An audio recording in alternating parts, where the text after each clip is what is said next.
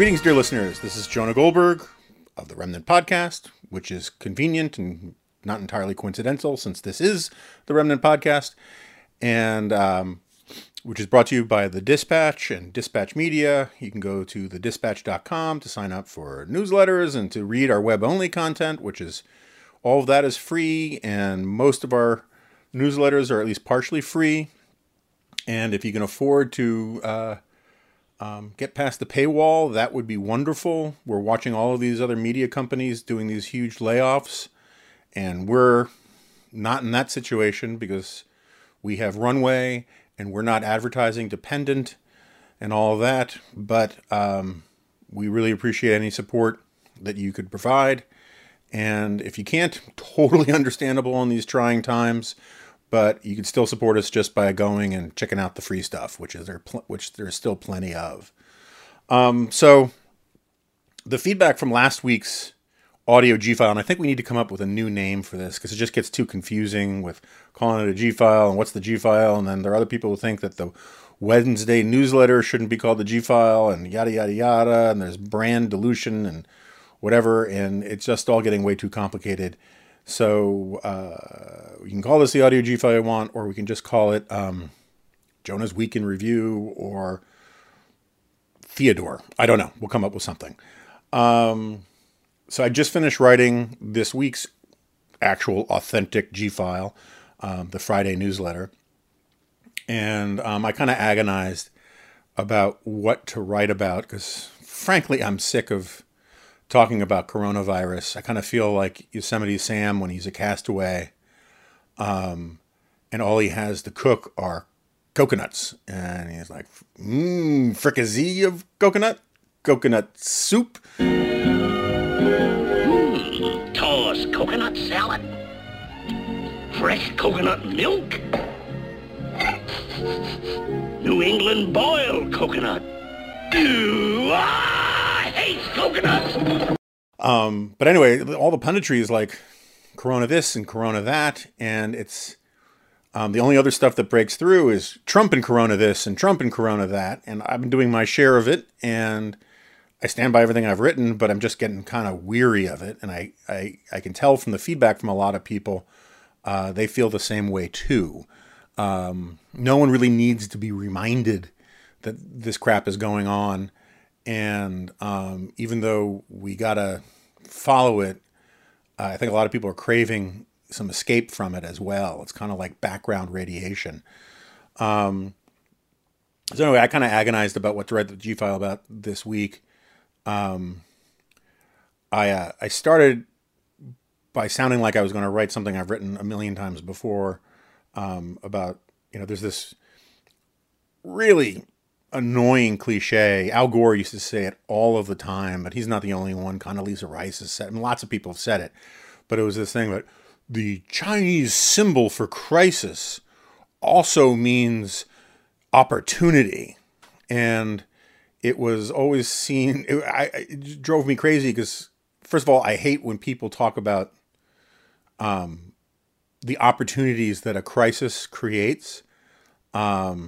If you told me, if my house was on fire and your first response is, this is a great opportunity to get a new living room set, I get pretty pissed off at you.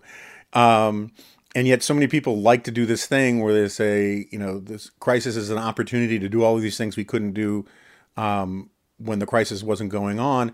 And it seems to me the only legitimate opportunity during a crisis is to deal with the crisis and nothing else. And so this sort of pain in the ass cliche was really dominant in our politics until the Obama administration, which I think Rahm Emanuel deserves primary credit for.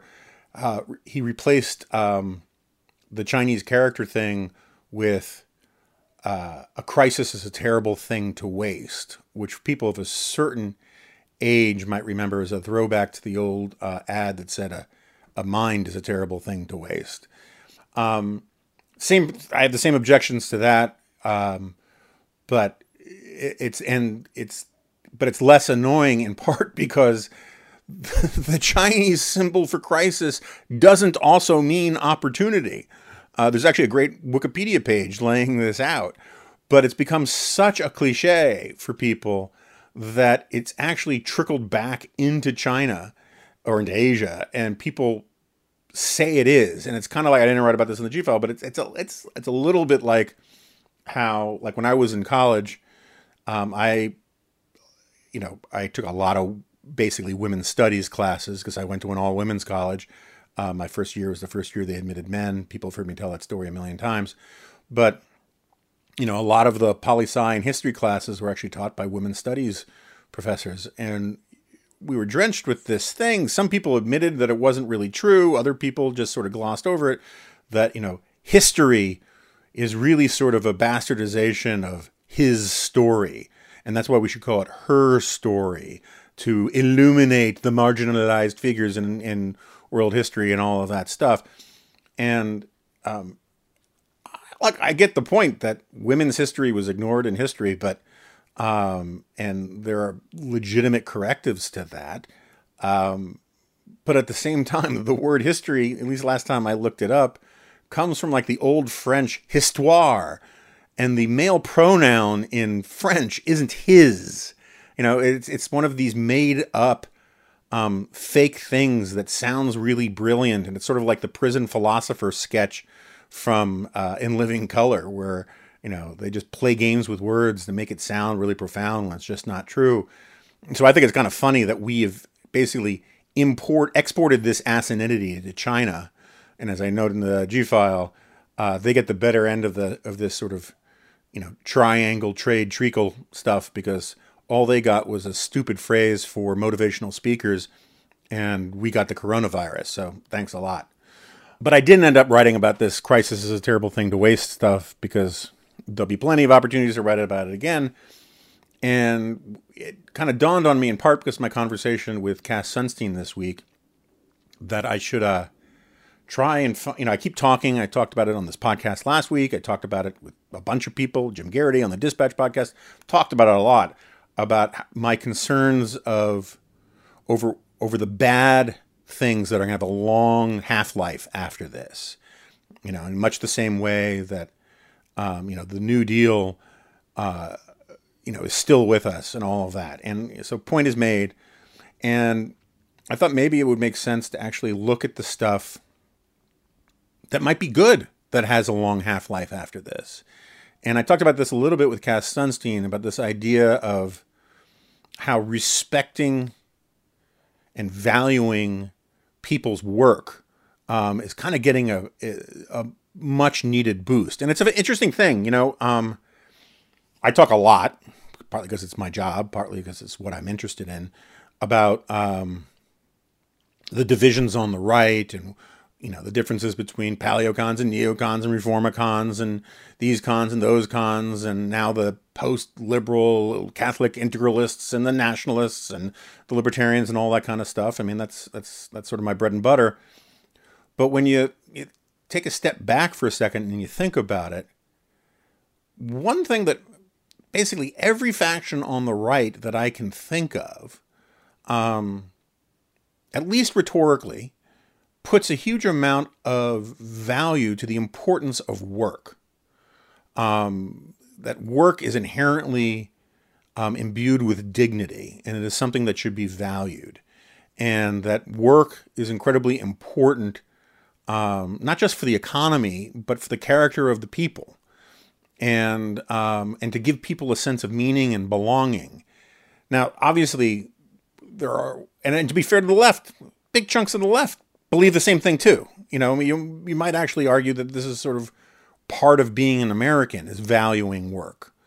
And, I don't believe, as I say in today's piece, I'm not a big believer in the idea that there's dignity in poverty, which is not the same thing as saying that poor people don't have dignity. But I am a huge believer in the dignity of work. I often, I'm not quite a workaholic, but I work a lot. And I often think I got that from my dad, who kind of was a workaholic. And I always feel like, even if I feel guilty about shirking family time or other things or exercise or whatever, I always get a sense of like fulfillment or justification if I'm working. and I enjoy my work for the most part, not every aspect of it. And so I feel kind of blessed about that. But I think this is a true thing all over the place. And obviously, as I was about to say, I think this still feels wildly unnatural to me. I have a spaniel on my feet, and as far as she's concerned, I'm doing the human equivalent of soft barking at nothing. But when you look across, so what was I going to say? All right. Obviously, the public policy implications or conclusions that come from valuing work vary wildly. Bernie Sanders values work, and he has a very different conception of how you implement that as policy. At AEI, people like Michael Strain and Ramesh and Yuval Levin, they've done an enormous amount of legwork. And before Arthur Brooks left, this was his central hobby horse. Robert Doar is now the president of AEI. This was his thing when he was fighting poverty, working in New York City, is the importance of work. But there are different public policy proposals about how you do that and about how you reward work and how you get people into the workforce. Bernie Sanders believes in a $15 federal minimum wage. That might be one of these things that has to be necessary after the crisis, at least for a little while. And my hunch is that once it's in, it's never going away. I'm still pretty skeptical of that. I'm just trying to keep an open mind about what we do to claw back after all of this. But my principal position about the minimum wage is that it's essentially immoral. Because the most important thing you can give someone with little schooling or education, little to no experience working, is experience working. It's not for nothing that in the Middle Ages, if you wanted to give your kid a career, you actually went and found some tradesman, a mason or a carpenter or whatever, and you paid him to take in your kid to learn a trade. Because it was obviously that if you could, teach a kid the trade, he was on a path for life. And particularly in an age of automation and computers and artificial intelligence and all of that stuff, when you create barriers to entry at the bottom rung of the ladder, you are locking people out of the path by which they acquire the precious life skills of the basic stuff that, as I've said before, places like McDonald's teach, which is showing up on time, being courteous to customers, being cleanly, being efficient. All of these things, they do not come naturally to human beings. You got to teach them. Particularly, they don't come naturally to teenagers.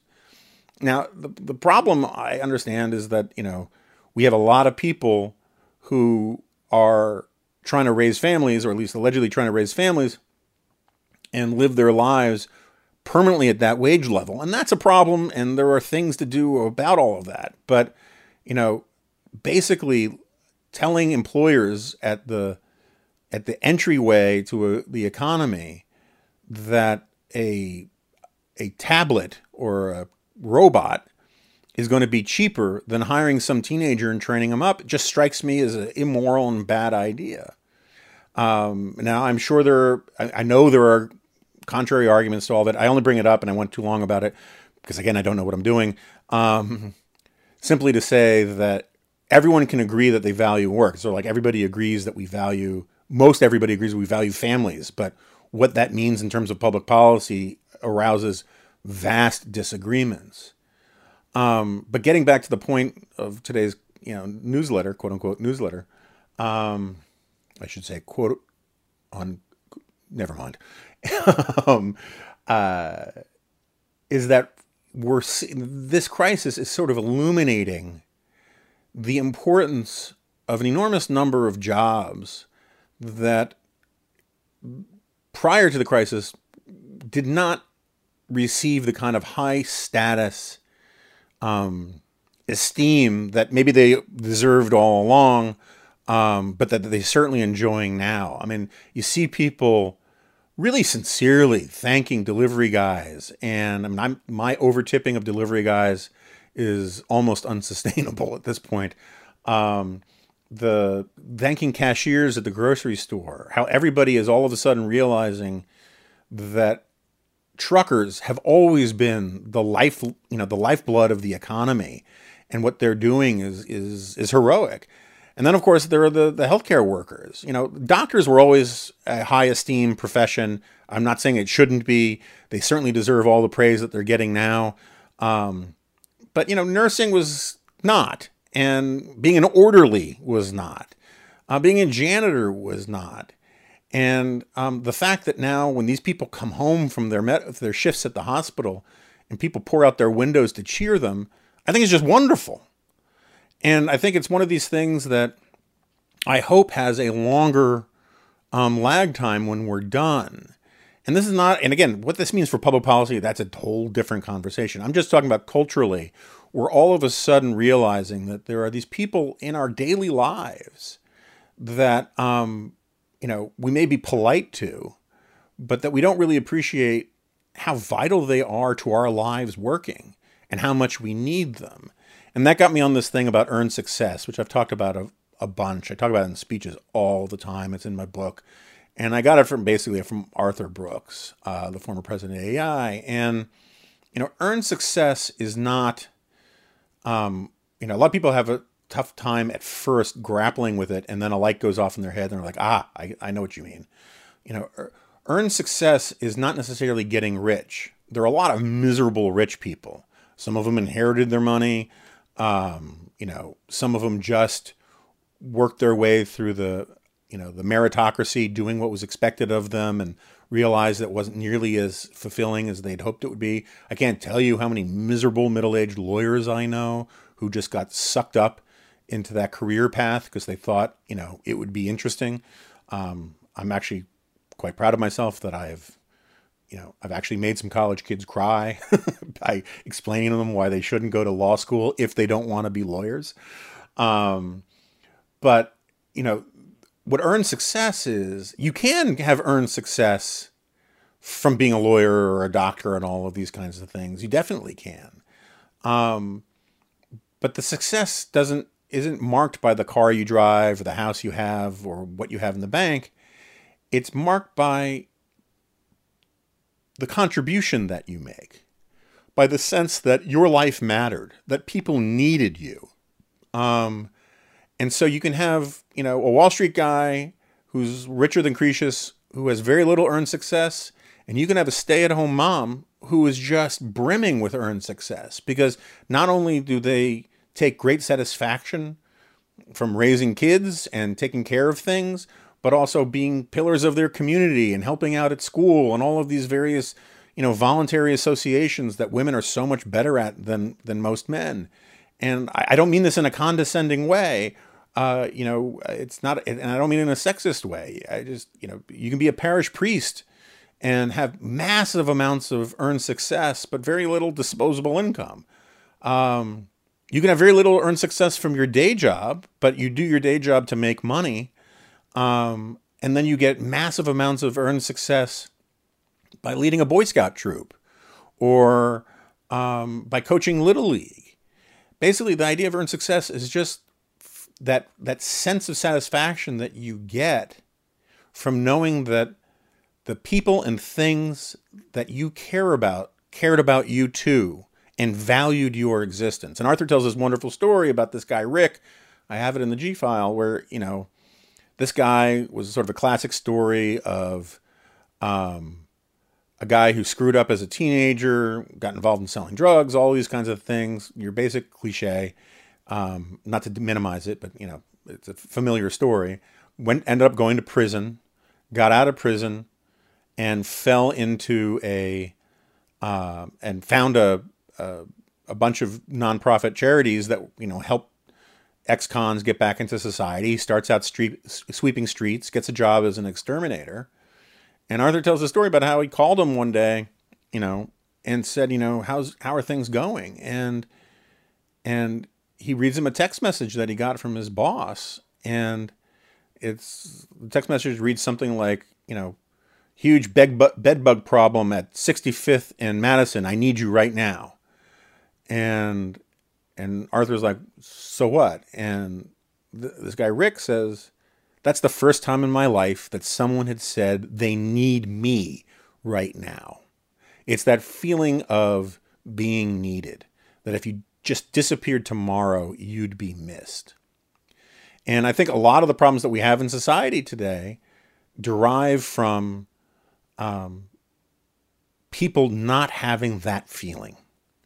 People not having this sense that there are others who care for them, that there are people who need them, that their accomplishments are important to the people who matter to them. They may not, they may never end up in history books. Who cares? And they may never be famous or anything like that. But they'll know that they led a decent life and that they made a difference to the people and places that matter to them. And that feeling is just hugely important. I'm almost tearing up now just talking about it. That scene in Saving Private Ryan at the end where the grown-up Matt Damon turns to his wife and says, "Tell me I'm a good man." That always gets me. I always get choked up about it.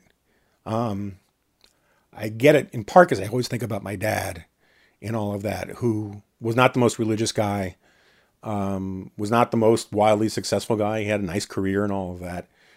But he was a mensch who cared deeply and passionately about being a good man.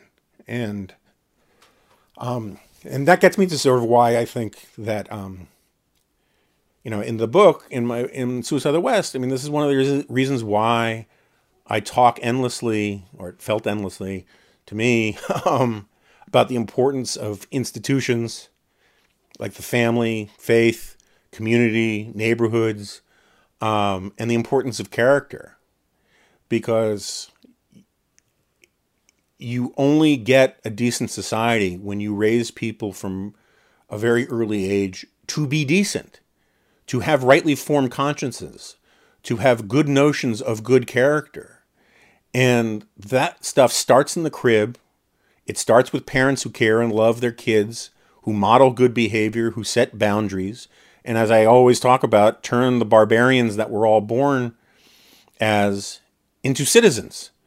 And, they don't do it alone. Schools do a huge part of it. Communities do a huge part of it. Churches, synagogues, all of that, they do a huge part of it. But it works, as I think I write today, I can't remember if it's still in there, it works from the bottom up. It moves up and out. It doesn't come from the top down. The government cannot give you a sense of earned success. As I often say, the government can increase your net worth. It can't increase your self-worth. And I think that the fundamental category error, and I've been talking about this for so long now, that so many people make, the progressives make, and now the sort of common good conservatives, the Adrian Vermeules, all these guys make, is they think that the government can love you. And it can't love you. It can't be your mommy or your daddy. It can't be your church or your synagogue. It can't be anything other than what it is. Now, it doesn't mean that the government can't do anything. Even Friedrich Hayek talked about things like guaranteed health care and a basic minimum income. And we can talk about all that another day. My only point is that I think there's a role for government, even the federal government, to make things easier, or at least get out of the way for the little platoons of institutions of faith and family and friends to do their jobs, to envelop people with concern in the sense, or love, and make them feel needed and wanted. The problem is that the people the intellectuals, and it's almost always intellectuals who push this stuff. I think a lot of people believe this stuff. I keep close watch on this because it bothers me so much, how the claim that the president is the country's dad, as Chris Rock put it, goes back and forth between Republicans and Democrats, depending on whose team is in power. And the problem is, it's never true. The government, the president isn't our dad. I can live with George Washington being called the father of our country because he was the first president and he was the indispensable man and all that kind of stuff. But it's important to remember, it's still metaphorical. But we do not, and this gets back to the stuff I was talking with Kevin Williamson about. The notion that the president is the father of the country, that we're electing a father, is just such a profound category error. And it's a kind of idolatry. Longtime listeners have heard me do this spiel a lot, and I won't get deep in the weeds on it. But Friedrich Hayek talks about the microcosm and the macrocosm, which is sort of what the German sociologists called the Gemeinschaft and the Gesellschaft. All that means is that we live in at least two different worlds, right? We live in the world of our families, of our friends, of our meaningful human associations, where the people that we're talking about and thinking about have names, and we have experiences with them, and we have relationships with them.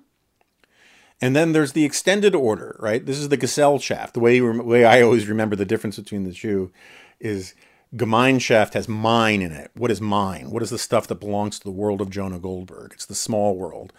And Gesellschaft is the larger world where we sell stuff. It's just my little memory technique because I often confuse German words.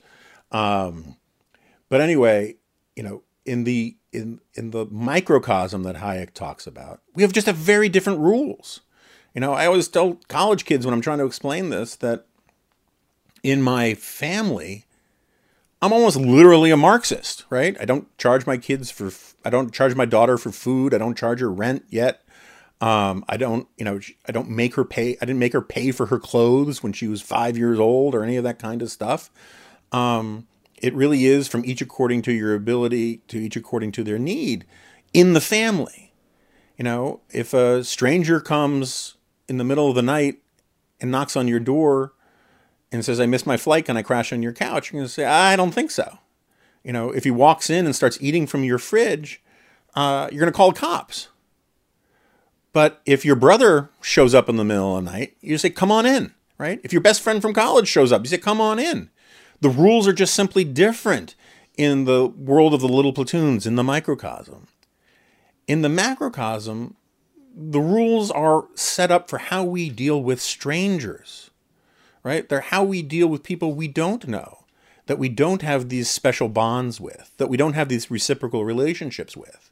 And the great and glorious thing about liberal democratic capitalism is that it gets us out of all the old systems about how we dealt with strangers, starting with the oldest system, which is we bash them over the head with a rock. And my problem with Adrian Vermeule, and it's behind the paywall, but I had my response to his, what I really think is a profoundly pernicious essay. It's a reckless essay. I'm sure it's sincere. Everyone I talk to says he's a very nice guy, quirky and all that kind of stuff. I am sure he thinks he's writing it from the noblest motivations, but I think objectively it's borderline evil. And, what he does is he, like so many others these days, confuses the two. It's, he gets the peanut butter of the Gemeinschaft in the chocolate of the Gesellschaft. And he starts from the premise that all progressives do, or for the most part, all progressives do, what all socialists do, is this idea that the government can love you, that we can do away with the market system and the rules of exchange that are non-zero sum, that let strangers deal with strangers in ways that are mutually beneficial. We can get rid of all of that and treat everybody like family. And that's why I hate all of the rhetoric about how we're all one American family. We're not. You cannot have a country of 330 million people where everybody treats everybody like family. If we did, you would have lots of strangers sleeping on your couch. One of the best illustrations of this, which I love, and I'm sure I've told this story before too, is from Phil Gramm when he was running for president. he was talking about his education policy. Some woman, apparently, the story gets retold so many times it's almost apocryphal now, but apparently it did happen in some form or another. Some woman asked him what his education policies were or what his approach to education was. And his approach was, he said, well, I start from the premise that no one loves my children as much as I do. And this woman apparently says, that's not true. That's not true. I love your kids just as much as you do. And Phil Graham allegedly responds, oh yeah? What are their names? And it gets at a very profound point. You know, if you say you love someone who lives 1,000 miles from you, that might be a very nice and beneficial theological sentiment. But basically you're saying you're in love with an abstraction. You only love people with names and faces that you know. Or you only meaningfully love them. And Vermeule and these guys, they start from the premise that no. Not only can we all love each other, but because we all love each other, we also can take this sort of parental approach to citizens and do stuff to them and for them for their own good. And we'll call it the common good. And that's basically what I hear when I hear most of these people talk about the common good. What I really hear them saying is, we're going to do stuff for your own good. And it works from they work from this assumption that the government can love you. Now, I do all sorts of things my daughter doesn't like because I love her. But the simple fact is, she's my daughter. And we are in the inner sanctum of the Gemeinschaft, of the microcosm, where the rules are not the rules of the marketplace or the rules of courts or anything like that. I mean, if I abused her so much, that world can intrude on it, but we understand that we're supposed to have high walls of separation between these things. There's some sitcom where the lead dad says, in this family is a dictatorship and I'm the dick. I can't really say that because everyone knows that my wife is actually in charge in my family. But the point remains is that I can order my daughter around in ways that a stranger can't, and a stranger better not try. And I can order my daughter around in ways that the state can't order around a citizen, because the state isn't the parent of all of us. And so the thing I like about and I make this point in the piece I wrote for the Wednesday newsletter, Vermeule, is basically a monarchist. Some people say that like he's actually said it. I haven't read enough of him to confirm that, but his logic is that of a monarchist, right? He says that the Constitution should be read in such a way that gives the rulers all the power they need to rule well. That's crazy talk. That is and the only thing I admire about it is its honesty.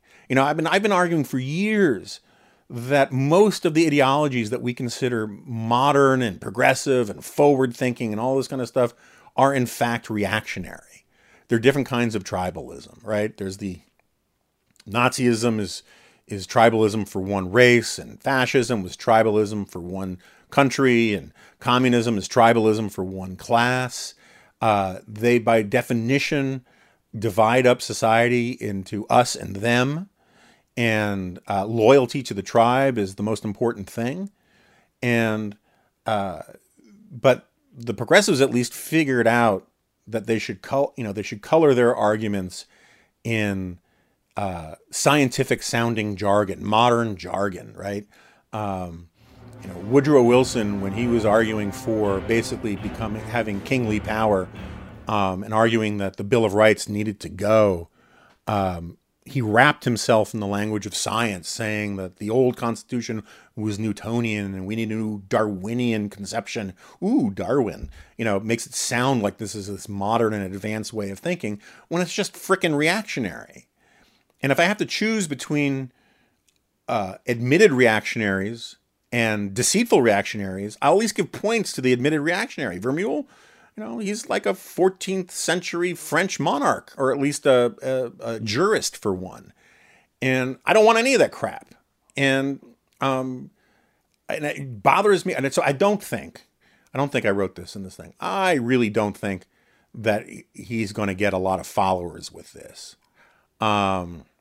This is in the Amari French Wars. I'm very much on the side of my friend and colleague David French, but the argument that there are two assumptions that bother me the most about the Vermeule Amari position, the post-liberal integralist position. One is a practical one, and one is a theoretical one. The practical one is just simply that these guys talk about it as if they're building a movement, and that it's fine for them to knock down all of the safeguards against abuses of power, arbitrary rule, essentially neo-monarchism, because we're going to win, and we care about the common good and the highest good, because you got to name check Aristotle, and therefore it's fine if we go ahead and do this, right? Because we're going to win, and if we win, we're going to have the power, and we're not going to let anybody else have the power. The practical objection is, who are they freaking kidding? The number of post-liberal integralist Catholics who have ever heard the phrase post-liberal integralism, forget about filling a football stadium. I would be surprised if it could fit a small elementary school gym. There's just not a lot of them. The idea that they're going to start this movement that is going to pull in evangelical Christians and even secular conservatives is just Looney Tunes to me. It's kind of like, Vermeule and these guys, they sound like much more educated and erudite versions of, the Berkeley radicals in the 1960s who thought that, first we do the sit-in in the cafeteria. Second, we stage a protest outside of the president's office and we get, longer library hours, and we don't have to sign up for selective service. And then the next step is total Marxist nirvana across the country, right? I mean, the leaps that you have to go from these sort of small bore salon arguments to actually succeeding are ludicrous. And so that's sort of the practical objection. The more theoretical objection, well, another corollary to the practical objection is that they are literally making the arguments that conservatives have argued against when coming from progressives for a century now. It's the progressive argument to say that we should just read in the common good into the Constitution, right? The living Constitution is this idea that whatever we need right now can be justified by the Constitution, because the Constitution at the end of the day is like Felix the Cat's magic bag, and you can find anything that you want in there in a emanation from a penumbra or whatever. And that's Vermeule's argument. He's just making it from this sort of weird ultramontane Catholic aristocratic position. And the fact that he is doing that, I think, does considerable damage. And the more people who join in, like Rusty Reno and all these people who join in to that, they are actually proving the sort of the slanders and insults from the left that have been aimed at the right for 100 years, right? I mean, you go back to Charles Beard, the progressive historian.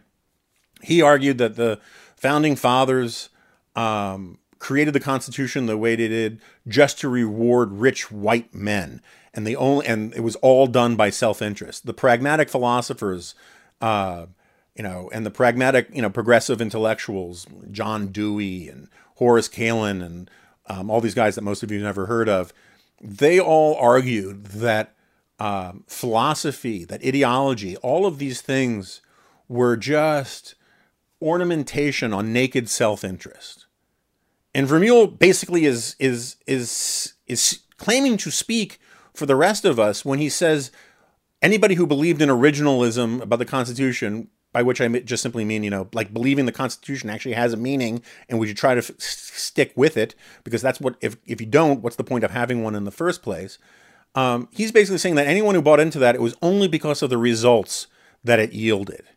And now that we've gotten those results, we should move on to something post-originalism, because we'll get more stuff that we want out of the Constitution. And that's not why I believe in originalism. If tomorrow some archivist found a bunch of letters from Madison and Hamilton and all those guys saying that actually the left's reading of the Second Amendment is the correct one, and that you don't have a right to a gun unless you're part of an organized and well-regulated militia, I wouldn't all of a sudden be against originalism. I'd be like, oh crap, maybe we need to amend the Constitution or something. But I don't believe that constitutions have meaning and that they're important, and that we should stick to what they lay out simply because it yields stuff that I like. In fact, there's a lot of constitutional stuff that, like free speech stuff, that yields stuff that I don't like. But I at least recognize that it's protected by the First Amendment. I despise, First Amendment protections for Scientologists and all of that, but I'm willing to tolerate some of that stuff to protect the core idea and the core liberties. And if we need to get rid of these things, you amend the Constitution. You don't throw it away, right? Anyway, so he's basically providing ammo to a much larger movement. And that's part of the practical problem, is that if the Vermeulen argument is successful in persuading people that conservatives don't actually care about this stuff on the merits, then it gives a permission structure to progressives to do exactly what these guys are trying to do, which is just basically say, we're going to rewrite all of the rules of the game to benefit us and our agenda, because after all, everybody's just in it for their own ambition and their own agendas, and they don't really believe this stuff. They don't really believe you have a right to be wrong. They don't really believe that the First Amendment protects speech that they don't like. So we don't have to pretend that way either. And if those guys get into power based on that argument, the religious right types who are flirting with this stuff are going to be in much worse shape. Ramesh makes this point. I don't know if he's published it yet, but originalism has helped enormously the pro-life cause. The idea that somehow we can throw away originalism and replace it with whatever my side wants for the common good. You have to say for the common good like 3 times, like it's some magic incantation. If we give up originalism and the other side gets in power and they're no longer constrained by even paying lip service to the actual meaning of the Constitution, how is the pro-life position going to fare? Very badly, because those people are more numerous and they're better at working institutions and they're better at politics than a bunch of guys who are like drooling at what they imagine 14th century France was like kids looking through a candy store window. And the reason why we have the system that we have was in part, Ben Sass makes this argument all the time, was to protect the liberties of minority religious sects. And originalism is very useful for that. Any notion of common good jurisprudence isn't, or at least it's much more difficult to make that case when you're basically admitting you just think this stuff is all so much, gift wrapping around your real agenda. So, I think it's really dangerous. But it's also dangerous, getting back to the theoretical part, because at the end of the day, because government can't love you, if you work from the presumption that it can, what you're going to end up doing is imposing meaning on people, telling people that they need to, Vermeulen writes about how important hierarchies are, right? And how we have to respect people at different stations and stuff. That's very medieval. It's this idea that certain people are born at a certain rung on the ladder of life, and that's where they belong. That's serfdom. And it's deeply pernicious. And and the fact that it's helping in the process of making this stuff more bipartisan is really scary to me. One last point on this, and then I'll move on to the important stuff like dogs and get out of here, is where I was saying how I don't think that this stuff is actually going to persuade an enormous number of people, but I do think it's going to move the goalposts a little bit. It's going to influence the outer boundaries of our dogma in a bad way. Longtime readers of mine know I'm a big fan of dogma, good dogma, and not just because it has the word dog in it. And dogma constrains the things that we consider to be permissible in a society. There's a great line from William F. Buckley where he was arguing with some libertarians about privatizing lighthouses. And the problem for Buckley, as Virginia Postrel pointed out to me years ago, is that there actually had been lots of privatized lighthouses. But Buckley's point was that, even if he disagrees with the idea of privatizing lighthouses, we're in a better shape as a country if we're arguing about whether or not it makes sense to privatize lighthouses, because that makes it less likely that we're going to be talking about things like socializing medicine.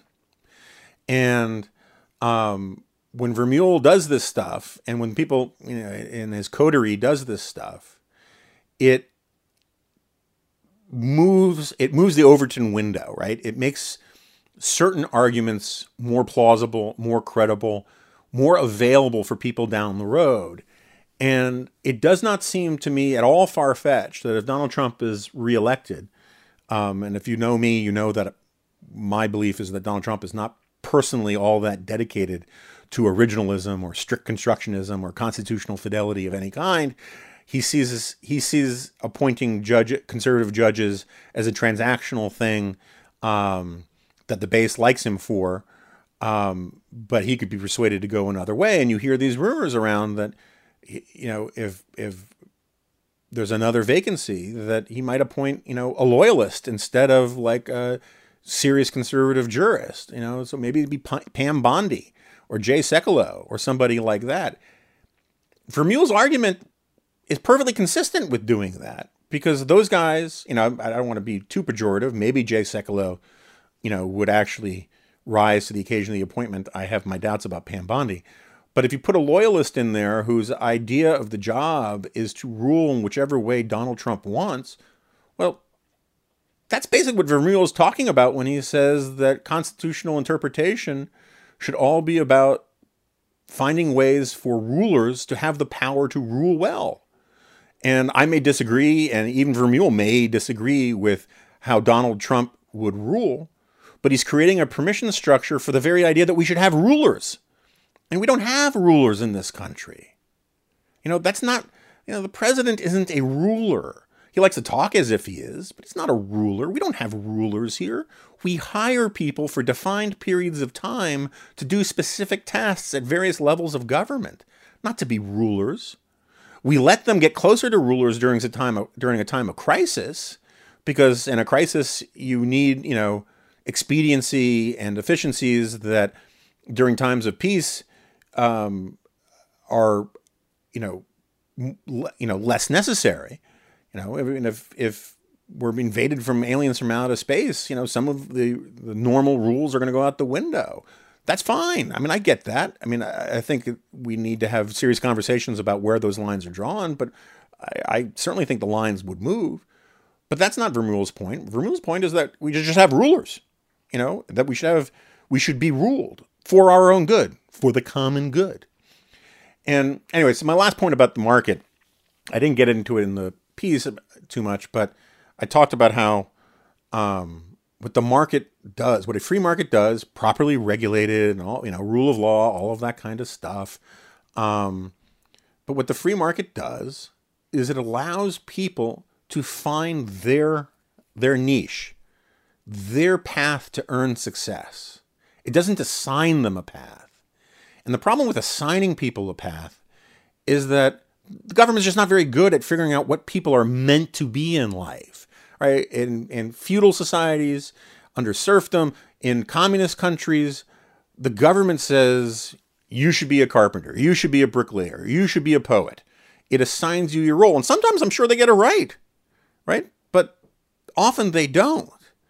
And there's nothing wrong with being a bricklayer or a carpenter or a poet, but there's everything wrong with it if you don't want to be one of those things, if you want to be something else. it kind of reminds me of, I've talked about this before. There's these great little exercises to teach kids how trade is mutually beneficial. And what you do is you hand out to the class, each kid gets a different kind of candy bar. And you don't ask them what they want, you just give them one. So one kid gets a Nestle's Crunch, another one gets a Clark bar, another one gets a $100,000 bar. Another kid gets Goldenberg's Peanut Chews, which is a throwback for some of you. And then you ask them to fill out a little form. You say, okay, from 0 to 10, how satisfied were you with the candy that you got? And some kids write 10 because they just accidentally they were assigned the candy bar that they wanted. But some kids write 0 or 1, and it averages out to like 4 or 5 across the room because it's a randomized distribution of candy. You then tell the kids, okay, everybody, you can trade with the other kids for the candy bar that you really want. And the kids run around, they say, what do you have? What do you have? And they trade the candy bars. And then they fill out the survey again. And the average level of satisfaction shoots up. It may not go all the way to 10, but it's like an 8 or a 9 and that kind of thing. And so here's the point, though, is that the net amount of candy in the room didn't change. The material sum of candy was the same. But the satisfaction was non-zero sum. Trade lets people get the stuff that they want to be happier. And the same thing works with labor markets and just a free society, is that you let people figure out what will give them satisfaction in life. And sometimes they'll be wrong. Sometimes they'll choose poorly. And that's okay. And you learn from it. People, I hate being all treacly about this, but, the journey is as important as the destination. And when the government takes it upon itself to decide where people belong in society, the average level of life satisfaction is going to be lower. Hello, Zoe. Sorry, dog's coming in.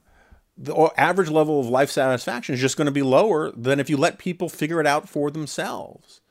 And when I say for themselves, I don't mean as atomized, alienated, autonomous individuals.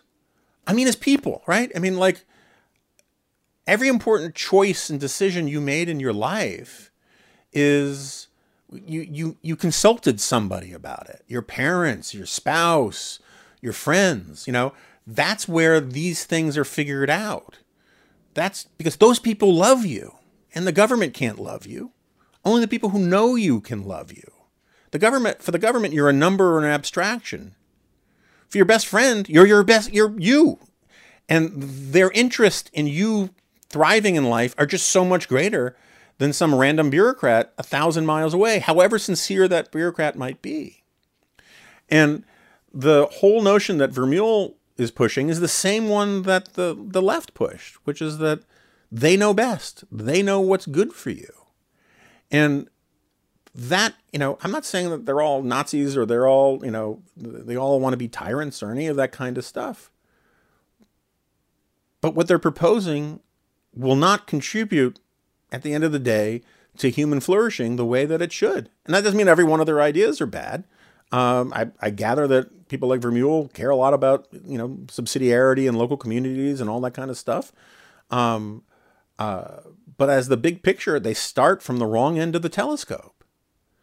And they start from the assumption that the government can love you and that the government can know what's best for you.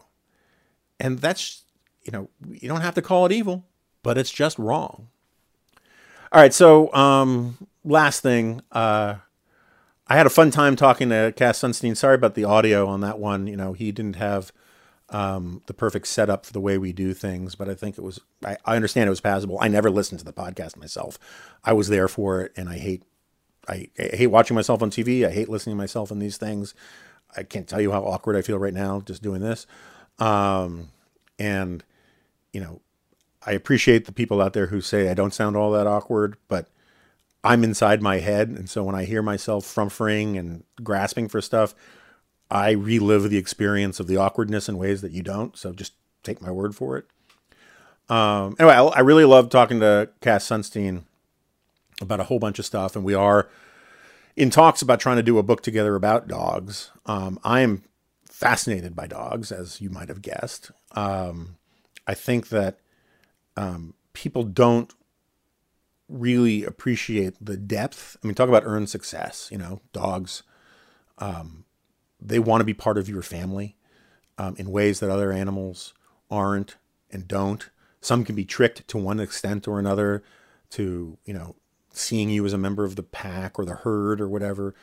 But dogs are wired to be with us, and they want to be with us. And they kind of, there's something about them that is a little bit of a mirror of our best selves, right? Because they don't care about how much money you have. They don't care what your politics are. They care about you being there, right? I mean, this is sort of like the advice I give to people who are having their first kid. Quality time's important. You know, I don't think quality time with your family is important, but quantity time, just the sheer amount of time you spend, is important too. And with kids, it's important for a whole bunch of reasons that it's not for with dogs. You know, with kids, you never know when that special moment of connection or insight is going to come through. You know, I mean, I can't tell you how many sort of trivial walks I was on with my dad that have stuck with me forever.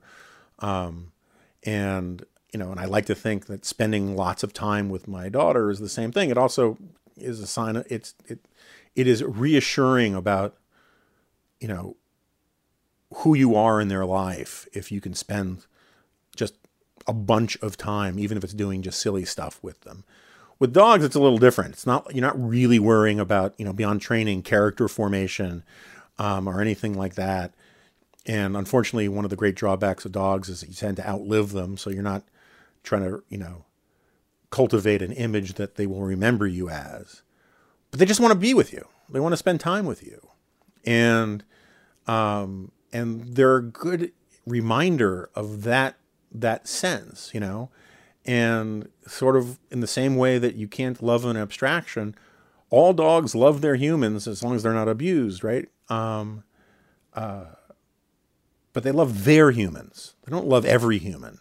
They love the humans they know. And, you know, some like Pippa, they love a lot of humans. You know, one of Pippa's favorite things when we go on a walk is to run up to the front door of various houses on the street. And she somehow expects that the door will open, and if she puts a tennis ball at their feet, they'll throw it for her. And sometimes it's actually happened. And it's really funny when she runs up to like construction workers or people in the park and drops a tennis ball at their feet and is like, let's do this. And they don't do it. You know, Pippa can't understand that. But as a general rule, my point remains that, you know, dogs are pack animals and we're part of their pack. And they remind you of the fact that so many of the things that are really important to life, you can't put a price tag on. They're entirely in the Gemeinschaft. They have nothing to do with the Gesellschaft. And I think they keep you grounded because they need you. And if you're not feeling needed anywhere else in your life, it feels great to come home and feel needed by them. And I've spent the last 2 weeks alone with these gals, and it's become all the more acute. And so anyway, I could talk about dogs endlessly. I think I'm going to have more podcasts about dogs. If you don't like it, I don't care. And other than that, I think I'm done. I've certainly gone on too long. And let me know if this still works. I kind of feel like I'm just recycling my greatest hits to a certain extent, and that feels cheap and inauthentic. But the feedback was very positive, so I'm giving it another try. Please keep coming back to the Dispatch. If you're not a paid member, you can usually find on my Twitter feed or the Remnant Twitter feed excerpts from, the midweek G-File thing. If you are a paid member and you want to forward emails around from, that's great by us for marketing purposes. We want to get the word out. We're very proud of what we're doing. It's a lot of work. And these are trying times. So anything you can do to help, really appreciate it. We're still learning as we go. Because again, I guess the journey is as important as the destination. So with that, I'll see you next time.